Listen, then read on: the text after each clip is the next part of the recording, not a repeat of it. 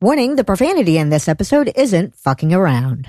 This week's episode of The Scathing Atheist is brought to you by Stamps.com, Adam and Eve, and by the new online service for people looking for all the mental health services with half the fat. I can't believe it's not BetterHelp. And now, The Scathing Atheist. This is Nikki, and as someone who has worked with people for over 20 years, I can assure you that we did, in fact, evolve from filthy, demanding, demeaning, soul-sucking, why the fuck can't you treat me like a person, you sentient piece of monkey men. And please, treat your customer-facing reps with kindness. We have filthy monkey feelings, too.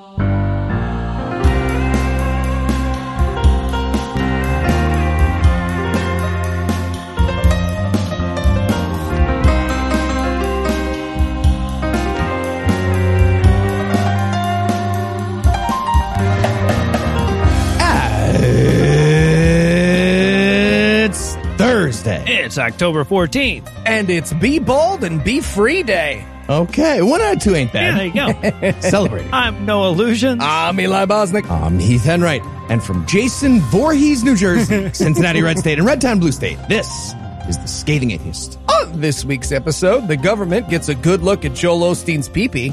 The planets conspire to interrupt Facebook and no other major platforms. And Anna Bosnick will be here to spear an earworm on a hook. But first, the diatribe.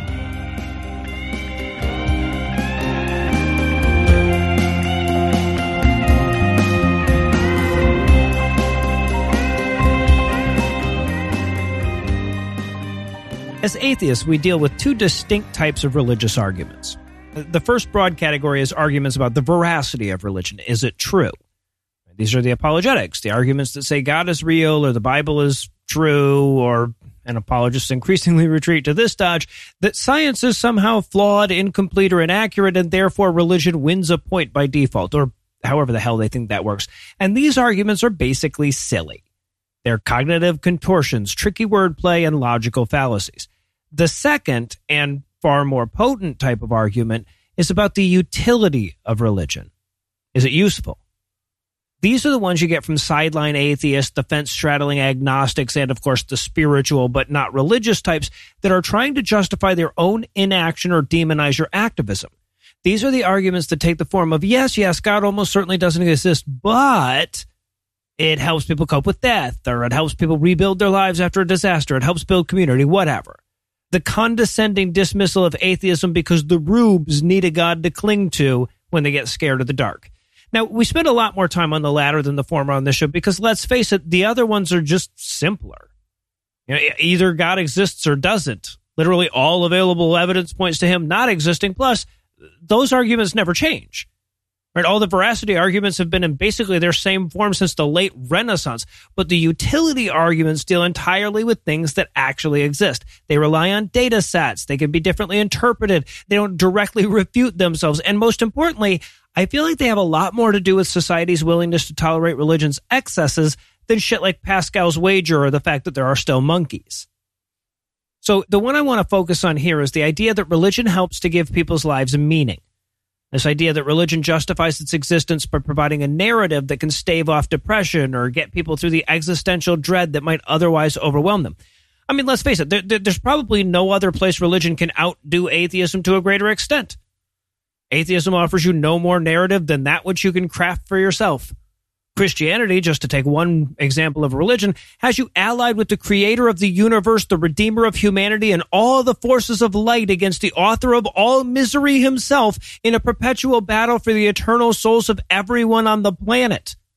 What's more, you personally play an integral part in that plan. God himself has laid out a specific role for you in the grand scheme of the universe, and, to at least some degree, the entire plan hinges on your contribution. Now, very obviously, all that stuff is bullshit. You know, when we're called on to refute that narrative, it's like dunking on an unguarded trash can. But what we're talking about here is whether it's useful for people to have the belief should they want it. Does society benefit from people having the option to be full-time LARPers for Bronze Age Hebrew mythology? I guess given the misogyny, homophobia, violence, and slavery justifications in their book, I guess that's a pretty obvious no. So let's set aside the specifics of the faith and ask if it helps society for people to have access to a narrative that, though untrue, provides them with meaning and direction. Now, the first problem many of you will have noticed with this argument and with this type of argument in general is that you have to start off by placing yourself on a bit of a pedestal. I mean, clearly you and I are able to make it through life without a fictional narrative undergirding our actions. So to even ask the question, you have to assume a mental or psychological inferiority in others. That being said, there are obviously differences on how well each of us copes with all the shit life throws at us, right? So, like, not everybody needs therapy, but there's no arrogance in admitting that some people might need it even if I don't, right? So as tempting as it might be to dismiss this argument as sheer vanity, it isn't a sound dismissal. If we really want to tackle this one, we have to look at the value of purpose. Is it a benefit to believe that your life has meaning? Well, ultimately, I actually find this argument as unconvincing as the one about religion helping people cope with death, and for the same reason, essentially. Despite all the arguments to the contrary, pretending death doesn't exist is not a fantastic coping strategy. It turns out that the healthiest psychological strategy in coping with death is confronting it, because as uncomfortable as that is, it's the only actual option and everything else is just a delaying tactic. The same is true with narrative. Sure, it's not appealing to hear that your life has no intrinsic purpose, but that's the fucking truth.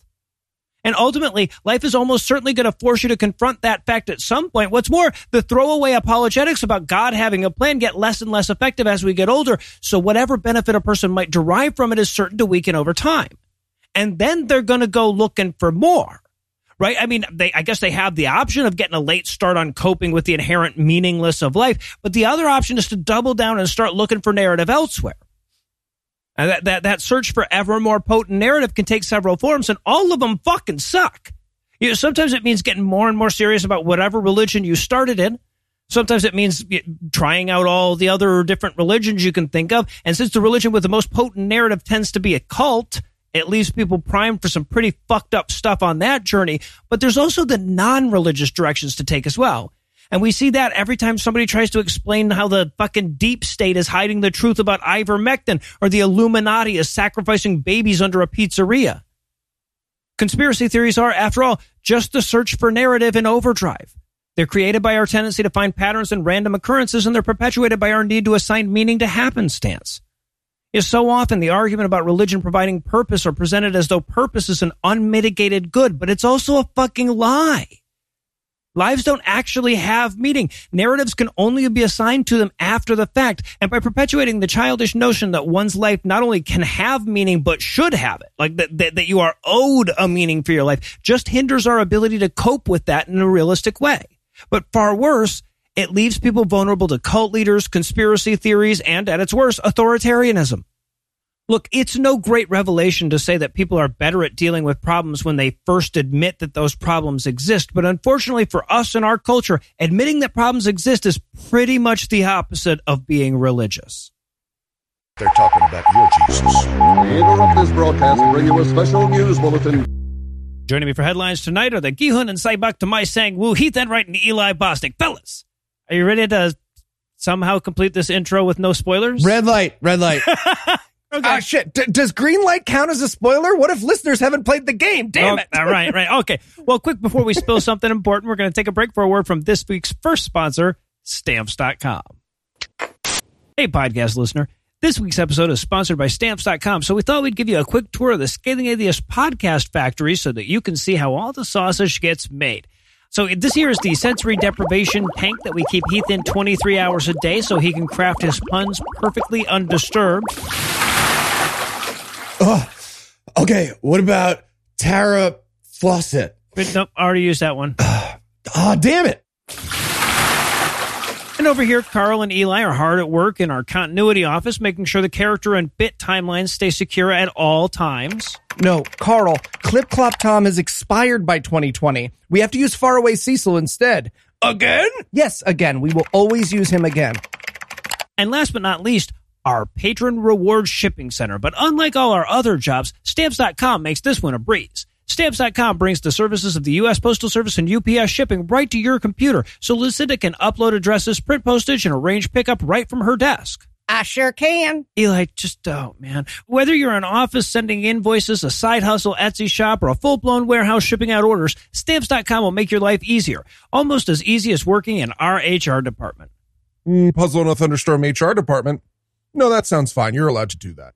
All you need is a computer and standard printer. No special supplies or equipment. Within minutes, you're up and running, printing official postage for any letter, any package, anywhere you want to send it. And you'll get exclusive discounts on postage and shipping from USPS and UPS. Save time and money with Stamps.com. There's no risk, and with our promo code SCATHING, you get a special offer that includes a 4-week trial plus free postage and a digital scale. No long-term commitments or contracts. Just go to Stamps.com, click on the microphone at the top of the homepage, and type in SCATHING. That's Stamps.com, promo code SCATHING. Stamps.com. Never go to the post office again. Okay, what about Ouija board? Ouija. Maybe. Man? And now, back to the headlines. In our lead story tonight, they're literally trying to kill us, y'all.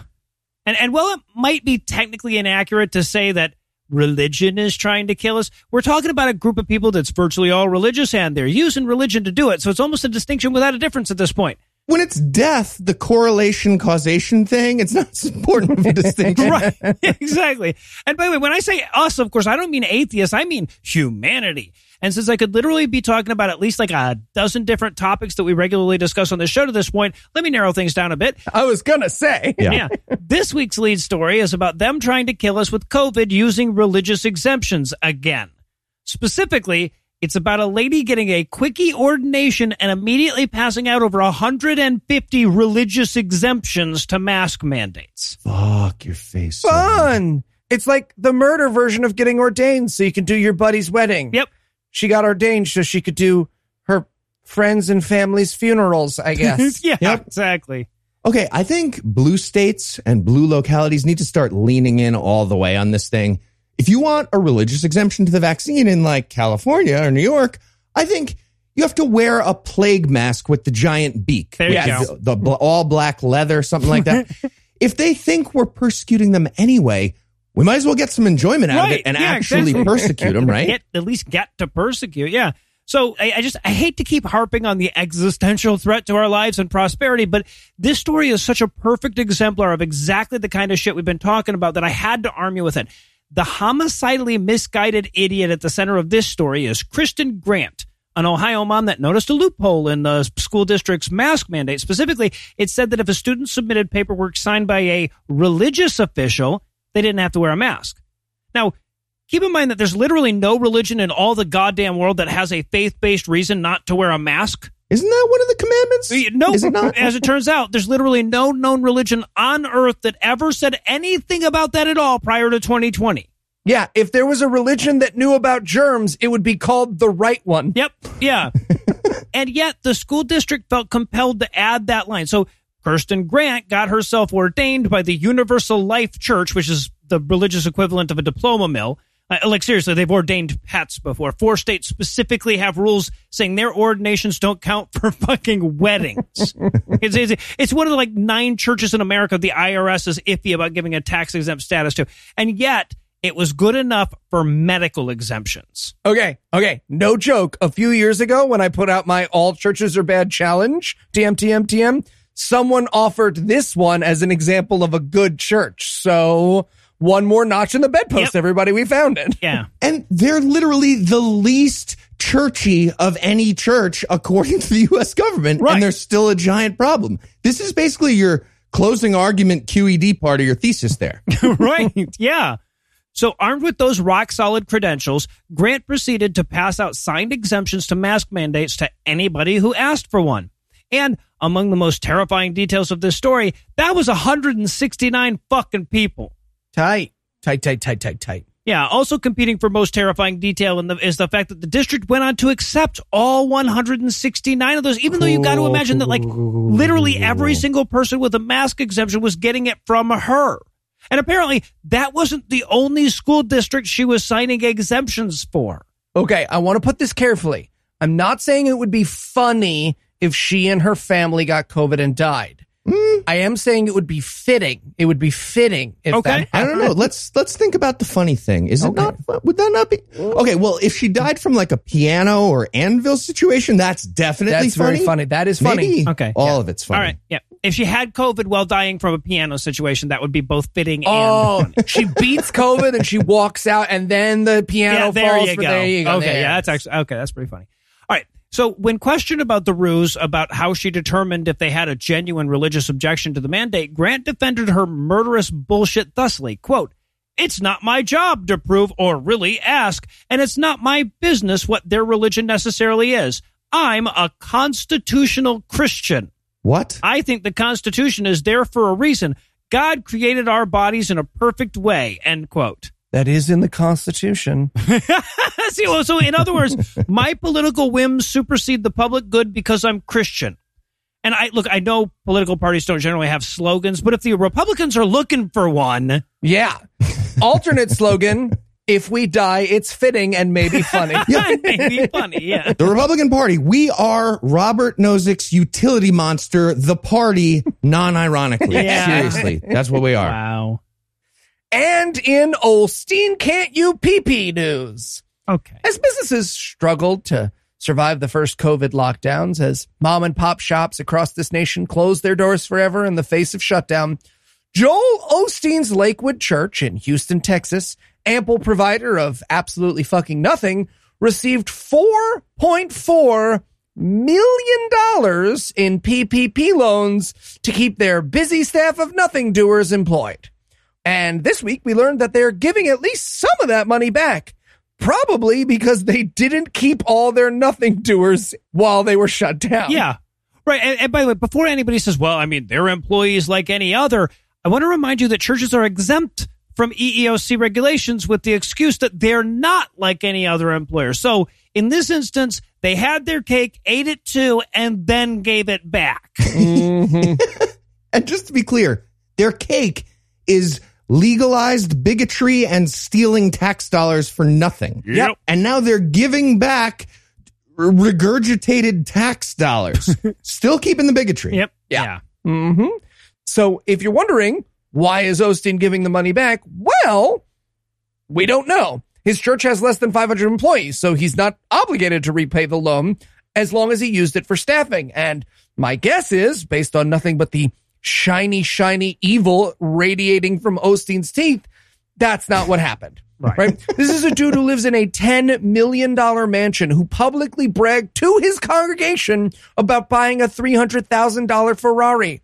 I think he saw the money, went all hungry, hungry hippos on it, and repaying this loan is the church cleaning up his mess. Well, right, because like thanks to our fucked up legal system, those $4.4 million were the only dollars he was accountable for in any fucking way. Yeah, they were already looting the public coffers so much already. The PPP loans is just a new version of wasting money on magical nothing. Quick reminder, we give religion about $85 billion a year as a tax subsidy for the magical nothing they do. Just in the U.S. That's just in the U.S. But don't worry, everybody. That very probable reason for repayment hasn't stopped Lakewood Church from telling everyone who will listen that they're just giving the money back like it's some fantastic act of charity. Right, yeah, no, it's like when you thwart a crime by thinking of a better thing to do that afternoon. Exactly. Yeah. So news of this return has been unskeptically and admiringly reported just about everywhere, as though giving the money back now at their own pace, and I should point out, stopping whenever the fuck they want to, was the same as not raiding government coffers during one of the most fragile times for small business in the last 50 years. Either way, I guess it's good that Joel Osteen's church has less money. Sure. I mean, giving money to Lakewood is essentially throwing money down a hole if that hole was also somehow racist, sexist, and homophobic. And it is 2021, so I'm going to take the win where I can. I'll take the win where I can. And in Zuck Your Face news, Facebook mostly shut down for a few hours last week, preventing everyone from arguing about nothing and sharing dank memes, at which point millions of people flew into a murderous rage. And we have two theories on the cause of that. Option one, Facebook's VP of Infrastructure is right, and it was configuration changes on the backbone routers that coordinate network traffic between data centers, which led to an interruption in digital communication. Or, option 2, Mercury was in retrograde. It's one of those two. Hard to say. Speaking of correlation, and just unrelated, all supporters of that second hypothesis keep dating guys with tattoo sleeves, and they don't know why it doesn't work out. So, sorry, listeners with tattoo sleeves. Okay, I want to be clear on this. I'm not sorry. You did that to you. So people who couldn't make it an afternoon without Facebook have issues, and they need to do some inner reflection after that. But I don't want to diminish the very real problems this caused for people all over the world that rely on Messenger and WhatsApp as their primary source of communication, as well as people who were competing in very important weekly challenges on their inexplicably bricked Oculus Quest. Why the fuck would Facebook have to be up for that to run? The struggle is real, okay? Absolutely, yeah. So, point is that IT nerd was probably lying. Yeah. So let's examine the cosmos. According to astronomy expert Lisa Stardust, Get the fuck out of here. she's an astronomer for Teen Vogue, or astrologer, basically the same. Either way. According to Ms. Stardust, Mercury retrograde occurs 4 times a year. During this time, miscommunication, technological meltdowns, travel issues, and faulty news are rampant. Except this is real news right here. Fuck. Okay, whatever. Continue. I'm continuing my quote. Every time I talk about this, fake news is rampant. So she continues, 6 planets are currently retrograde in the sky at the moment. Mercury, Jupiter, Saturn, Uranus, Neptune, and Pluto. Not a planet. No. All of these planets are playing a role in the delay to fix social media. Jupiter connects people. Saturn takes on the task of fixing matters.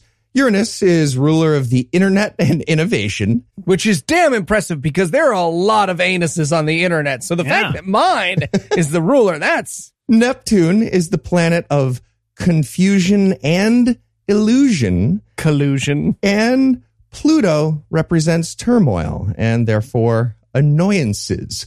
With these 5 planets in retrograde motion and Mercury added to the mix, it's safe to assume that it'll be a hot minute before any of these technological issues are reconciled. After today, it'll be hard to tell an astrologer that astrology or retrogrades are not real, especially since you'll have to tell them offline. Oh, you'll have to use your face. Okay. Yeah. My favorite thing about that is that she's like, Jupiter is in charge of peanut butter and Pluto is split ends. Also, Mercury is in the mix. She couldn't make up one more set of planet power. I love that Uranus is in charge of the internet. Right, listen, it's just been sitting there suffering through all the ass jokes for centuries, thinking, you motherfuckers just wait. Tim Berners-Lee is going to change everything. Be so important. So, listeners, maybe you're thinking Teen Vogue is not the best source for news about astronomy and network hardware stuff. I am not thinking that. Fair enough. Let's check with Cosmopolitan. Ms. Stardust was backed up by Erica Smith of Cosmo's astronomy desk, I guess. Okay, and she doesn't even have a space name. How can we trust her? No. Right? Dumb. Smith. Come on. What's a Smith? Nothing. Smith Star. Nope. Smith. Erica Smith. She also added that Instagram has a zodiac sign, which added to all the chaos. Here's the quote from Erica Smith of Cosmo. Yes, Instagram is a Libra. In astrology, apps and buildings and countries and pretty much everything else you could think of have birth charts, just like people. Instagram launched on the App Store on October 6th, 2010, making that its birthday. And that means Instagram is being extra affected by this particular Mercury retrograde. And the same goes for all you human Libras out there. Sorry. End quote. Oh, I'm a Libra, so that explains why nobody signed up for my OnlyFans. Mercury is in tardigrade. So I would correct you, but it's not more correct if you say it the other way. Equal.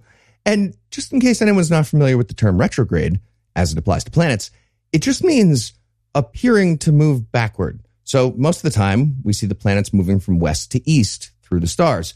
But the planets revolve around the sun at different speeds. So when a faster moving planet catches up and passes a slower one, it appears to be moving the other way for a bit. Just to be clear, retrograde motion of a planet doesn't even actually happen. Nope. It just looks like something different is happening, but it's not. It's nothing. It's nothing happening. It's just like if I stand next to Eli and he starts walking, he seems to be moving forward in my eyes, away from me. But then I start walking faster, and when I pass him, he seems to be moving backward relative to me while I pass. And my computer exploded. Okay. That was weird. Shouldn't have pissed off burst Uranus. into flame. All right. Well, it looks like we need to find Heath a Sagittarius computer. So while we do that, we're going to pause for a word from our other sponsor this week, Adam and Eve. Hey, podcast listener. I'm Eli Bosnick, here with a very important public service announcement. You are probably not lubing up your genitals enough. Wait, I'm not? That's right, Heath. You're not. Due to general prudery and the myth that lubrication is only needed for fitting stuff up your butt, 81% of Americans say they don't use personal lubricants, and that is way too many. Is it? Sure is. Lube is great for when you're by yourself, with a partner, or just trying to fit something up your butt.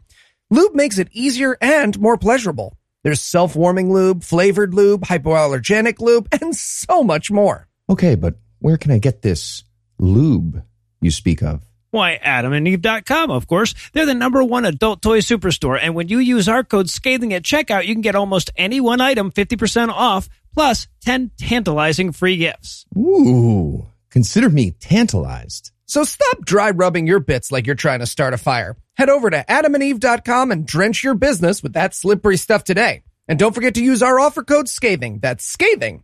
SCATHING. Offer code SCATHING at checkout at AdamandEve.com. So edible, you say?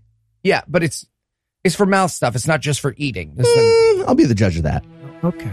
A man wrote the Bible. A whore is what she was. If it's a legitimate rape, it makes you a slut, right? Cooking can be fun. Hey, I'm proud of a man. This week in misogyny.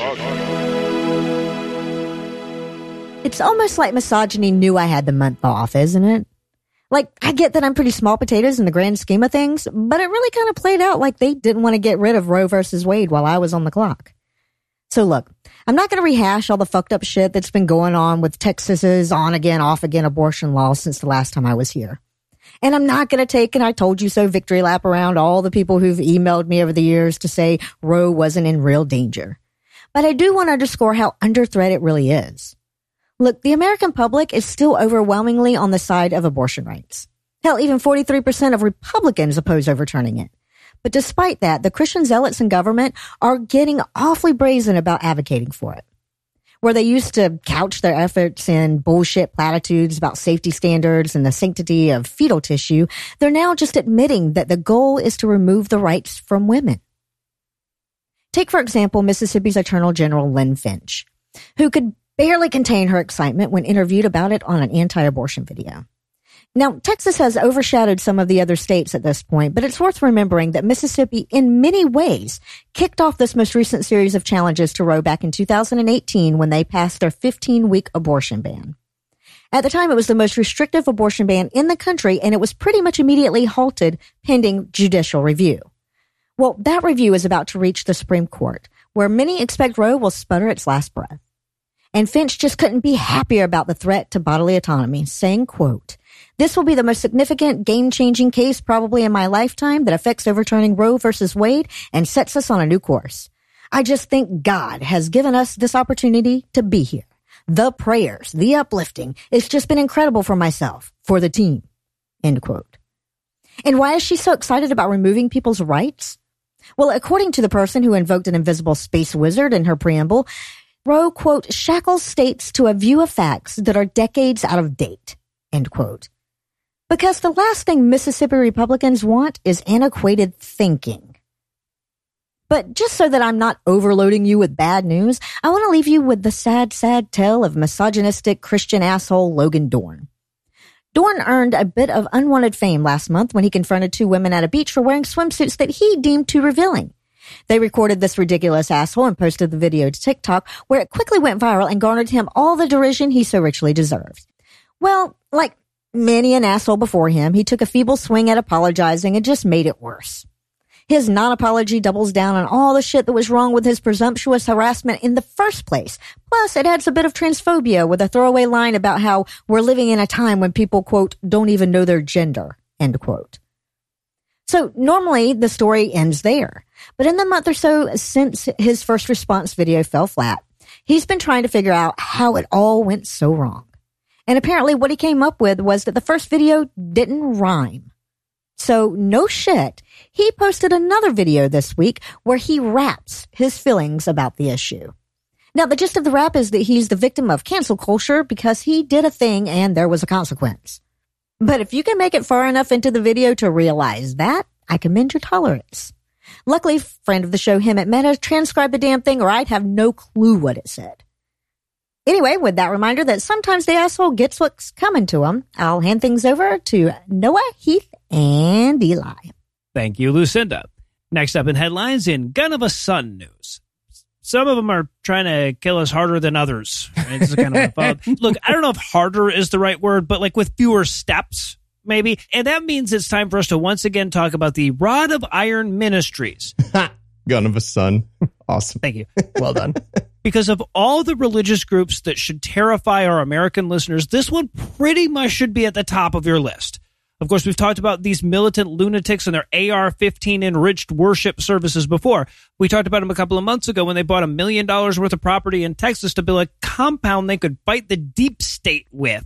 Well, we learned this week that one compound just isn't enough, and they've also purchased a 130-acre mountain property in Tennessee, which is intended to serve as a training center. Terrorism training center. Yeah. Say what you will about Cassandra's situation, but at least she didn't have a podcast, right? She didn't have to Oh, you're prophetic? Eli Bosnick, you're a prophet? Thank you. Okay, I'm just going to check on your Tesla prophecy from a while ago. Let's see. Tesla stock, it's at like $809. You Jesus said sell at 300? I'm just everyone stay tuned. You said Big Short. It's going to come. You'll see. You'll see. Time will tell. Heat death in the universe. Yep. Coming. Yeah, it'll be worthless at that point. So, okay. So quick reminder of the background here. Officially, the World Peace and Unification Sanctuary Church, Rod of Iron Ministries, was founded by Hyung Jin Moon when he was deemed too nutty to run the unification church started by his father's son, Myung Moon.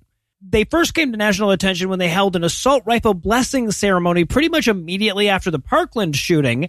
And since then, they've grown increasingly militant and conspiratorial. Yeah, when God's on the mass shooting side of the mass shooting is where you start, you know we're in trouble. Yeah, they've descended from there. God. And you know these people are studying that Waco video constantly. And they're saying to themselves, okay, you know what the problem was? Nobody's doing dive rolls at all. Yeah. So everybody out to the paintball course in Tennessee. We can practice up. We'll get this. So, okay, the main takeaway here is that Hyung Jin Moon, also known as Sean Moon because he's trying to gain acceptance in the far right, is about as quintessentially a Hollywood bad guy as you can possibly be. He is a self-proclaimed messiah that calls himself the second king. His brother owns a small arms manufacturer where his church holds spiritual events. The SPLC lists his church as an anti-LGBTQ cult, and when he addresses his followers, he often does so wearing a crown of polished bullets. Okay, that's not at all an exaggeration. Literally a bullet crown. Just imagine a Muslim leader with a crown of fucking bullets buying a training compound in Tennessee, 130 acres. And he got killed by a drone. Yeah. He's dead. You can't imagine him. The imaginary guy. They sent a real drone against the imaginary hypothetical guy that he's just said to imagine. So yeah, the race to be the craziest gun-toting, MAGA-loving lunatic church of terrorism and deep state bullshit is apparently on, and there are multiple contestants. And we're still trying to find the national line where laws start applying to religious organizations and beliefs. Christian ones, yeah. Well, yeah, right. Yeah, well, okay, so with a little luck, we can turn them against each other by telling Dave Dobenmeyer that their church is run by an Asian. But until then, we're going to have to just continue to exist under the constant threat of far-right Christian terrorism. And inside, kicked in the balls news. Too often, when someone is the victim of a scam or a huckster, by the time they know they've been had, the thief in question has vanished into the night with their money. Which is why it's fantastic to hear that this week, the ripped-off rube of a California psychic is suing her and fucking everyone she's ever known for charging him $5,100 to remove a witch's curse. Yeah, right. Like this is less like selling somebody the Brooklyn Bridge and more like selling them the Brooklyn Bifrost. You should get to sue them twice or something. All right, you got to pay that $5,100 back. And also, Idris Elba gets to punch you in the face 5,100 times. That's the ruling. Gavel. That's the rule. That's true. Okay, that I would pay for. Yeah, I'd pay to watch that. Yes, when Mauro Restrepo went to Sophia Adams, who runs the business Psychic Love Specialist by Sophia, and calls herself a Ph.D. life coach, she gave him a tarot reading that, surprise, surprise, revealed to him that he was cursed because his ex-girlfriend had hired a witch and that she could remove said curse for the low, low price of $5,100, which Restrepo made a $1,000 down payment on. A down payment? I love this as in installments, right? It's like, if he misses a payment, the repossession jokes write themselves.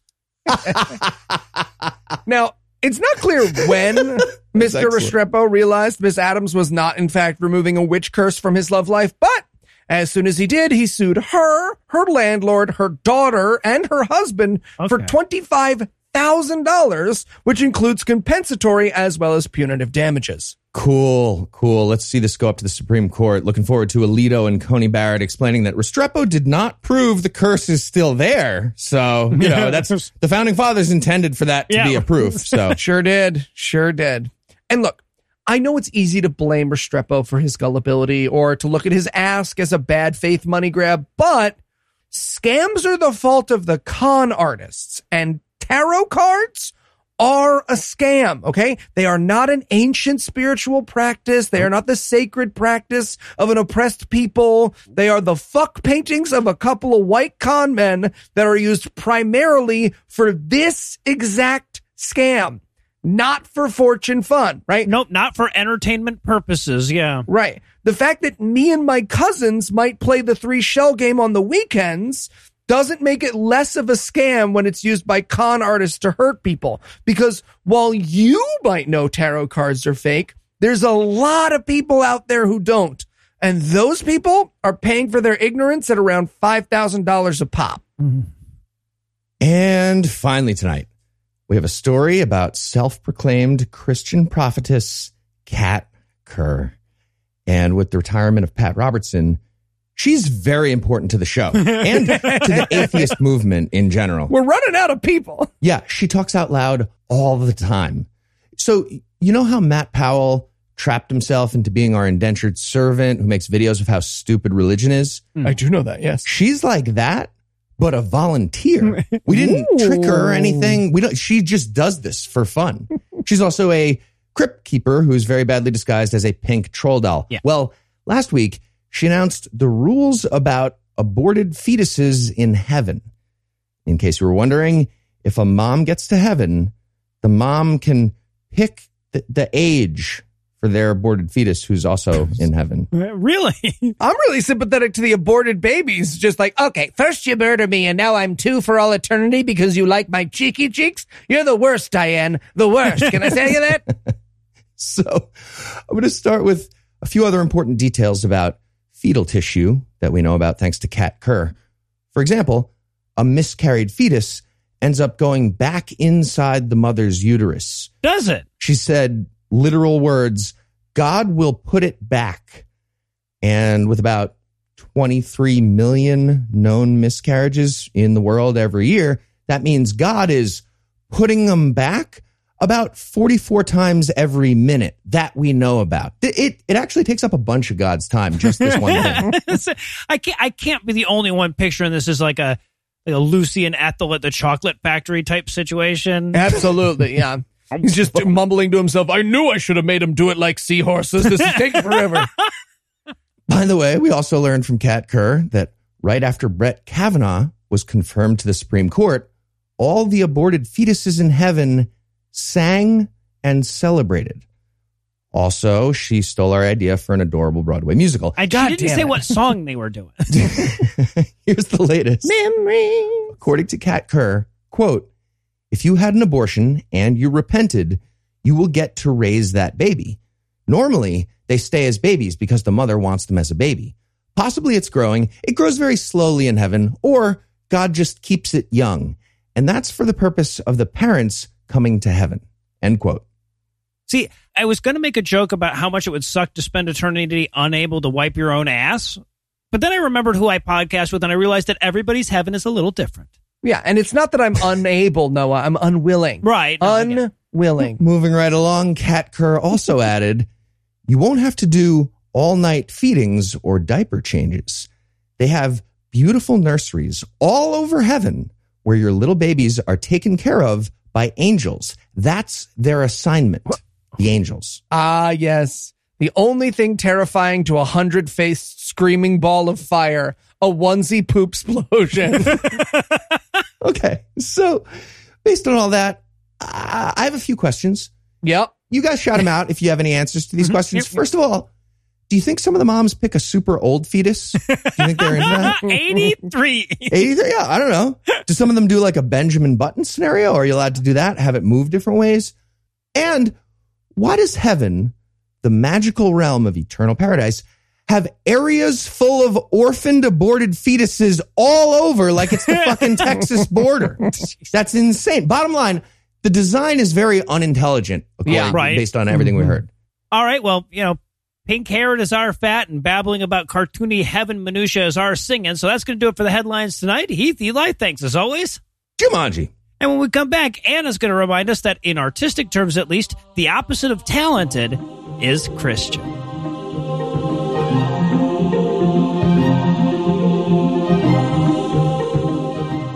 After doing a few on this show, we eventually spun our cinematic reviews off into their own podcast. But as a quick reminder that all of the Christian forays into the arts are worthy of our mockery, it's time for another installment of God-Awful Music. And Heath had to hop off early, so he's not going to be on this segment, but we will be joined by our resident musical expert, Anna Bosnick. Anna, welcome back. Oh, Noah, I have been waiting for this one. Yeah, I I haven't been as excited as long, but I've been as excited. So tell us, Anna, what will we be breaking down today? We will be breaking down Smell the Color 9 by Chris Rice. Yeah, you Smell the Color 9. Yes, you heard that correctly. And now this, we gave you the choice, Anna, on what to do. So why did you pick this one? Oh, so I have a playlist on my phone that's called God Awful Music that I'm constantly adding to because I have this grim fascination about it. And this was the song that inspired me to start said playlist. Oh, really? So I was on a road trip with my buddy who was raised Pentecostal. And I mentioned doing the parody of God's Not Dead and Jesus Take the Wheel. And they were like, oh, hold my beer, you sweet summer child. And they played this song.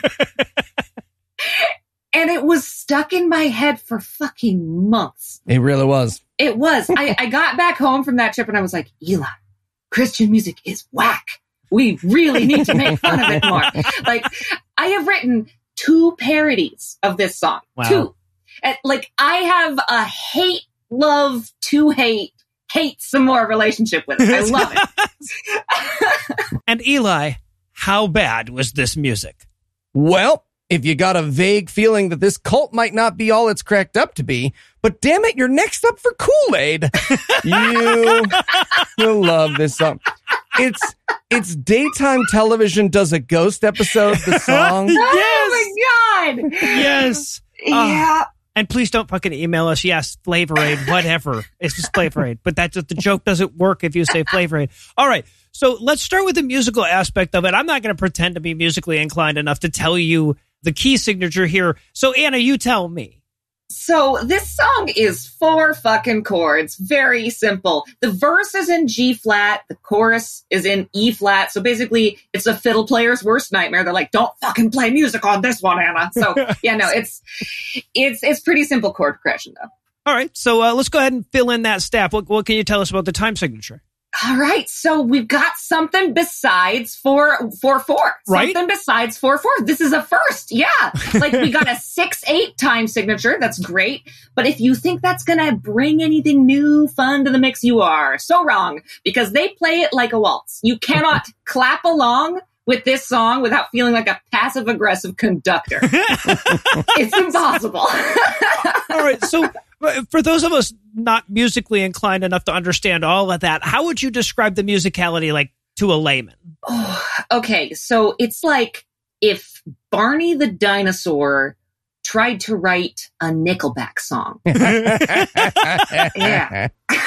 All right. Yeah. So, okay. So I'm going to admit that like we were 15 seconds into this song and I was like, okay, but it seems like music at least though. And then these artful lyrics kicked in. Yeah, they did. Oh, yes, they did. So we're going to go through them starting with the line, I would take no for an answer. Ooh, that makes him the first Christian musician to do that. So good start. Yeah, right. Good start. Yeah, totally. And it goes on, just to know I heard you speak, which is some creepy stalker shit. So we'll eventually find out he's talking to God. But if you think of that as a lady, that's some jerking off to your dryer lint type shit, right? Yeah. Okay, judgy Noah. A lot of these Christian songs are like that, though. Yeah. He goes on, and I'm wondering why I never see the signs they claim they see. Oh, I know. Yeah. Pick me. Yeah. There's a whole lot of answering of your own questions in this song, Right. definitely. Well, if you stand off to the side and just go atheism every 8 fucking beats, you're right. Yeah. It might even fit the meter. That was the first parody. Better than the fucking lyrics do anyway. Which brings us to this line. A lot of special revelations meant for everybody but me. Like, fuck the rhyme scheme. Everybody fits. He could have just gone with everyone and then it just fits the goddamn meter. It's like he was paid per syllable. Right? Yeah. For these next few lines. It's wild. Oh, he goes on again and he's like, maybe I don't truly know you or maybe I just simply believe. He makes 3. It's simply crammed in there like he was doing improv and realized that the last, believe is not going to. Like, okay, this rhyme scheme is equivalent to like, you know, when kids will get to the end of the page too soon and they start writing downward along the margin. Yeah, exactly. Yes. That's the rhyme scheme for this song. Okay. Baby's first birthday card, the lyrics. Right. Yeah. So that brings us to this amazing chorus. He goes, 'cause I can sniff, I can see, and I can count up pretty high. Oh, pretty Okay, high. feels like a weird thing for a grown man to brag about. I'm gonna throw that out there. Yeah. I get what he's trying to bring back like the smell the color 9, you know? Yeah, smell the- right. Yeah. Mhm. But like for the title or whatever, but it makes him sound like a dingbat. Right. Sure does. Right. He basically goes like, I know my colors and my animal sounds. Yeah, and that's literally why when I first parodied this song, it was, I know A is for apple and B is for boat. Like, I just fill it with that. And Eli said it was too informational for this podcast. Okay, no, so that's I couldn't fair. do That's that. fair. This is a fucking citation needed here, okay? So, no, the chorus goes on. He goes, he can count up pretty high, but these faculties aren't getting me any closer to the sky. But my heart of faith keeps pounding, so I know I'm doing fine. Actually, I would really like to know what he means by this because none of the information so far points to doing fine. Yeah, no, he's a grown adult bragging about how high he can count. Yeah, I don't. And that he can smell shit. I suppose in the time of COVID, that is something to brag about. Okay, but- yeah. No, right. Sure. But then he wraps it up with, but sometimes finding you, that's God, is just like trying to smell the color 9. All right. Now, side note, if you're looking at these lyrics on genius.com, Oh, boy. an anonymous commenter has said, quote, Chris is frustrated that his senses and mind won't stretch into the right shape to bring him close to Jesus. The use of synesthesia as an analogy suggests to me a solution to the problem. Maybe it's not what was consciously intended, but I think Chris has a hole in his heart shaped like one of these. And then there's the picture of shrooms. What? Yeah. And then they conclude shamanism isn't conventionally Christian. I know, but maybe it's crazy enough to work. And what? High on shrooms, ex-Mormon was sitting there looking over the lyrics to smell the color 9 and was like, I gotta weigh in here. You know what help is some psychedelics for this motherfucker. Chris needs my help. Right. No, okay, that's fucking amazing. But I don't want to gloss over the fact that the chorus for this Christian song is, wow, God sure is indistinguishable from the non-existence. Yeah. Finding You is nonsense. Yes. Yep, pretty much. So if you look this song up on YouTube, you won't find a music video for it. You will, however, find a million fucking slideshows and covers of this song because Christians fucking love it. It is literally a song about how dumb it sounds to believe in God. Yeah. They fucking eat that shit up. It's wild. Oh, why don't we just turn to the dark side, guys? Okay, so second verse. Now I've never felt the presence, but I know you're always near. Okay, why though? If Right? you've never felt the I've never tried walking around this wall, but I'm pretty sure if I smash my head into it one more time, I'm going to break through this. Yeah. He goes on, and I've never heard the calling, but somehow you've led me right here. So, which is like, okay, I have no evidence and it doesn't make any sense, but what are the odds, guys, that we would be headlining at this wing hut if it hadn't been for divine intervention? Yes, I know Wingstop is just Pizza Hut, but still, right? I'm nailing it, everybody. So I'm not looking for burning bushes or some divine graffiti to appear. Okay. Do Christians think graffiti just appears magically? Oh, no. Like, there's graffiti in the women's bathroom stall of the Times Square Toys R Us that showed a guy playing his dick like a guitar. I'm wondering if I should have followed the sign. I mean, you did end up marrying me, so. I did. It's true. Maybe I was following. Yeah, right, Who knows? exactly. That was the sign. So, but I love that he ran out of miracle examples after one. Right? He came up with burning bushes and he's just like, fuck, divine graffiti. Like, he didn't even need it to rhyme. It just had to end in up here. Yeah. He goes, I'm just begging you for your wisdom, and I believe you're putting some here. Then why are you begging for it, Chris? And then we repeat the chorus, and then the song, like, ahs and doos for a bit. Yeah, it's like there was supposed to be a bridge, but he didn't feel like coming up with more lyrics. Exactly. Well, yeah. And then while you're listening to this, they decide to see if they can give a person motion sickness with stereophonics. Mm-hmm. Oh, yeah. And there's also this undercurrent of these like little 90s, the wiki DJ sounds. Yes. It just screams, see, we know what the kids are into these days. We know. This song is nothing. Right? This guy was just like, oh, smell the color 9 sounds fucking deep, bro. And then like padded it with bullshit. There are 13 lines of opportunity to say anything at all before smell the color 9. And they chose not to? Yeah. It's finished you do not have to listen to this song. It is finished at the title. No, you are a songwriter too. Does this song go fucking anywhere? So, okay, it's like the song that you'll start singing, like you'll just start singing out the actions that you're doing to keep your pets calm when you're about to leave the door or whatever.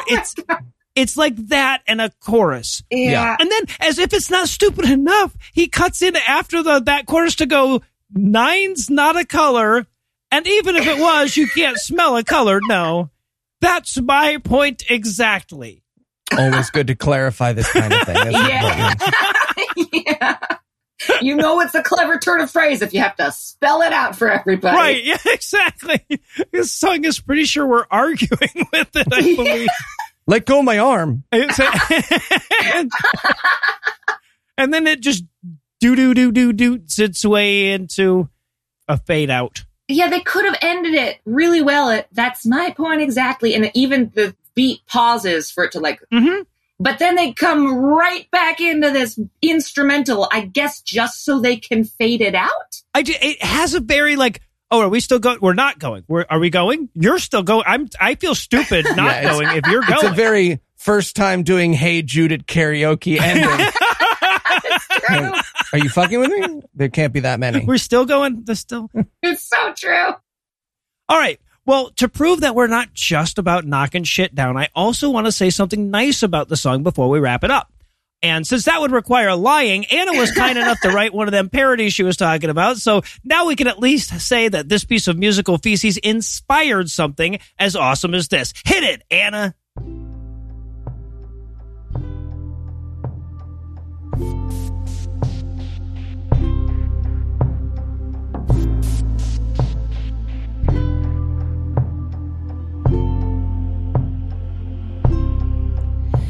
would straight up teach you science if I knew you'd actually hear. But it seems like all the silence makes you think someday he'll appear. Any proof of evolution only seems to piss you off. You resort to seeing signs of God in your mom's beef stroganoff. You can search through the ocean, the sky, or the dirt. If you can find any evidence, then I'll eat my fucking shirt. When you're looking through nature to find the divine, it's not magic, it's a tragic fucking waste of time.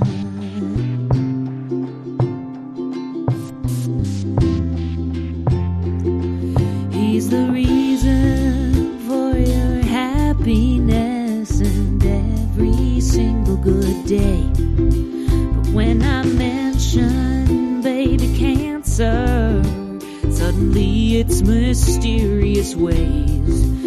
I wish you would put down the Bible and listen to the experts instead.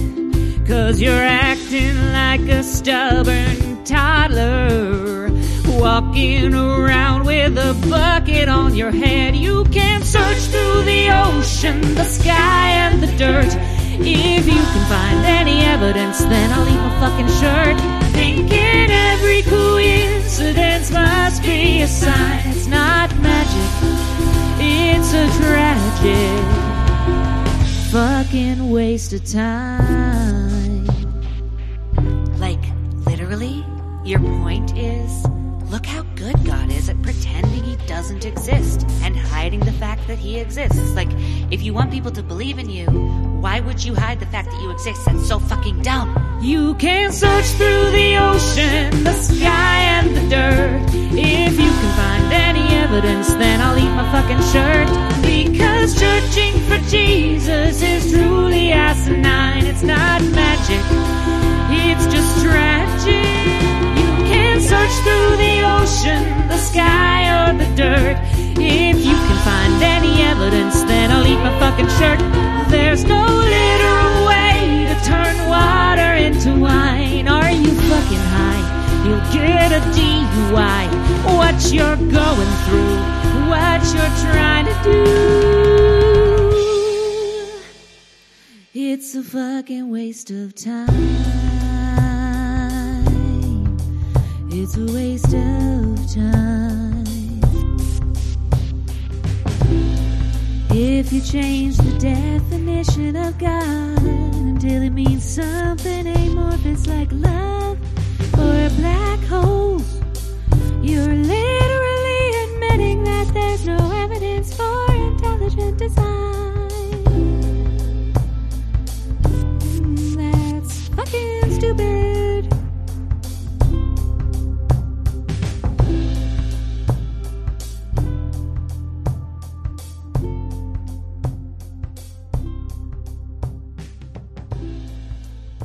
Thank you, Anna. An amazing job once again, as always. Anyway, that's all the blasphemy we've got for you tonight. We'll be back in 10,022 minutes with more. If you can't wait that long, be on the lookout for a brand new episode of our sister show's Hot Friend God Awful Moose, debuting at 7 a.m. Eastern on Tuesday, and an even newer episode of our half-sister show Citation Needed, debuting at noon Eastern on Wednesday. Obviously, this episode would barely qualify as a sub-sode if I neglected to thank Heath Enright for all the writing, Eli Bosnick for all the snickering, lucid illusions, for all the illusioning. I don't know. In fact, I thought it was going to work. It didn't work. I need to also thank Anna Bosnick one more time and remind you to check the show notes if you want a link to buy her album. Also want to thank Nikki for providing this week's Farnsworth quote and the important public service announcement that went with it. But most of all, of course, I want to thank this week and last week's best people: Snack Mark Heineburst, Charles David, Chairman Mousy Tongue, Eric Raleigh, Support Your Local Library, Mike Person, number 42, House Alexander, Fiona, Stephen, and Action Lion with a commercial driver's license, Robin, David, and Patricia, who are also Smart Agent 86. Got them. Together, these 17 savory secularists summoned sufficient spirit to subsidize our sacrilegious screeds this week by giving us money. Not everybody has the money it takes to give us money, but if you do, you can make a per-episode donation at patreon.com/scathingatheist, whereby you'll earn early access to an extended ad-free version of every episode, or you can make a one-time donation by clicking on the donate button on the right side of the homepage at scathingatheist.com. And if you'd like to help, you don't have enough dough to spell out donation, you can also help a ton by leaving a 5-star review, telling a friend about the show, and following at PIATPod on Twitter. Legal services for this podcast are provided by the law offices of P. Andrew Torres. Tim Robertson handles our social media, and our audio engineer is Morgan Clark, who also wrote all the music that was used in this episode, which was used with permission. If you have questions, comments, or death threats, you'll find all the contact info on the contact page at scathingatheist.com.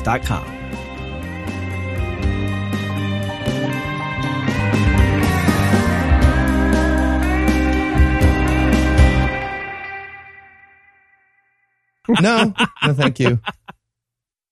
The preceding podcast was a production of Puzzle and a Thunderstorm, LLC, copyright 2021, all rights reserved.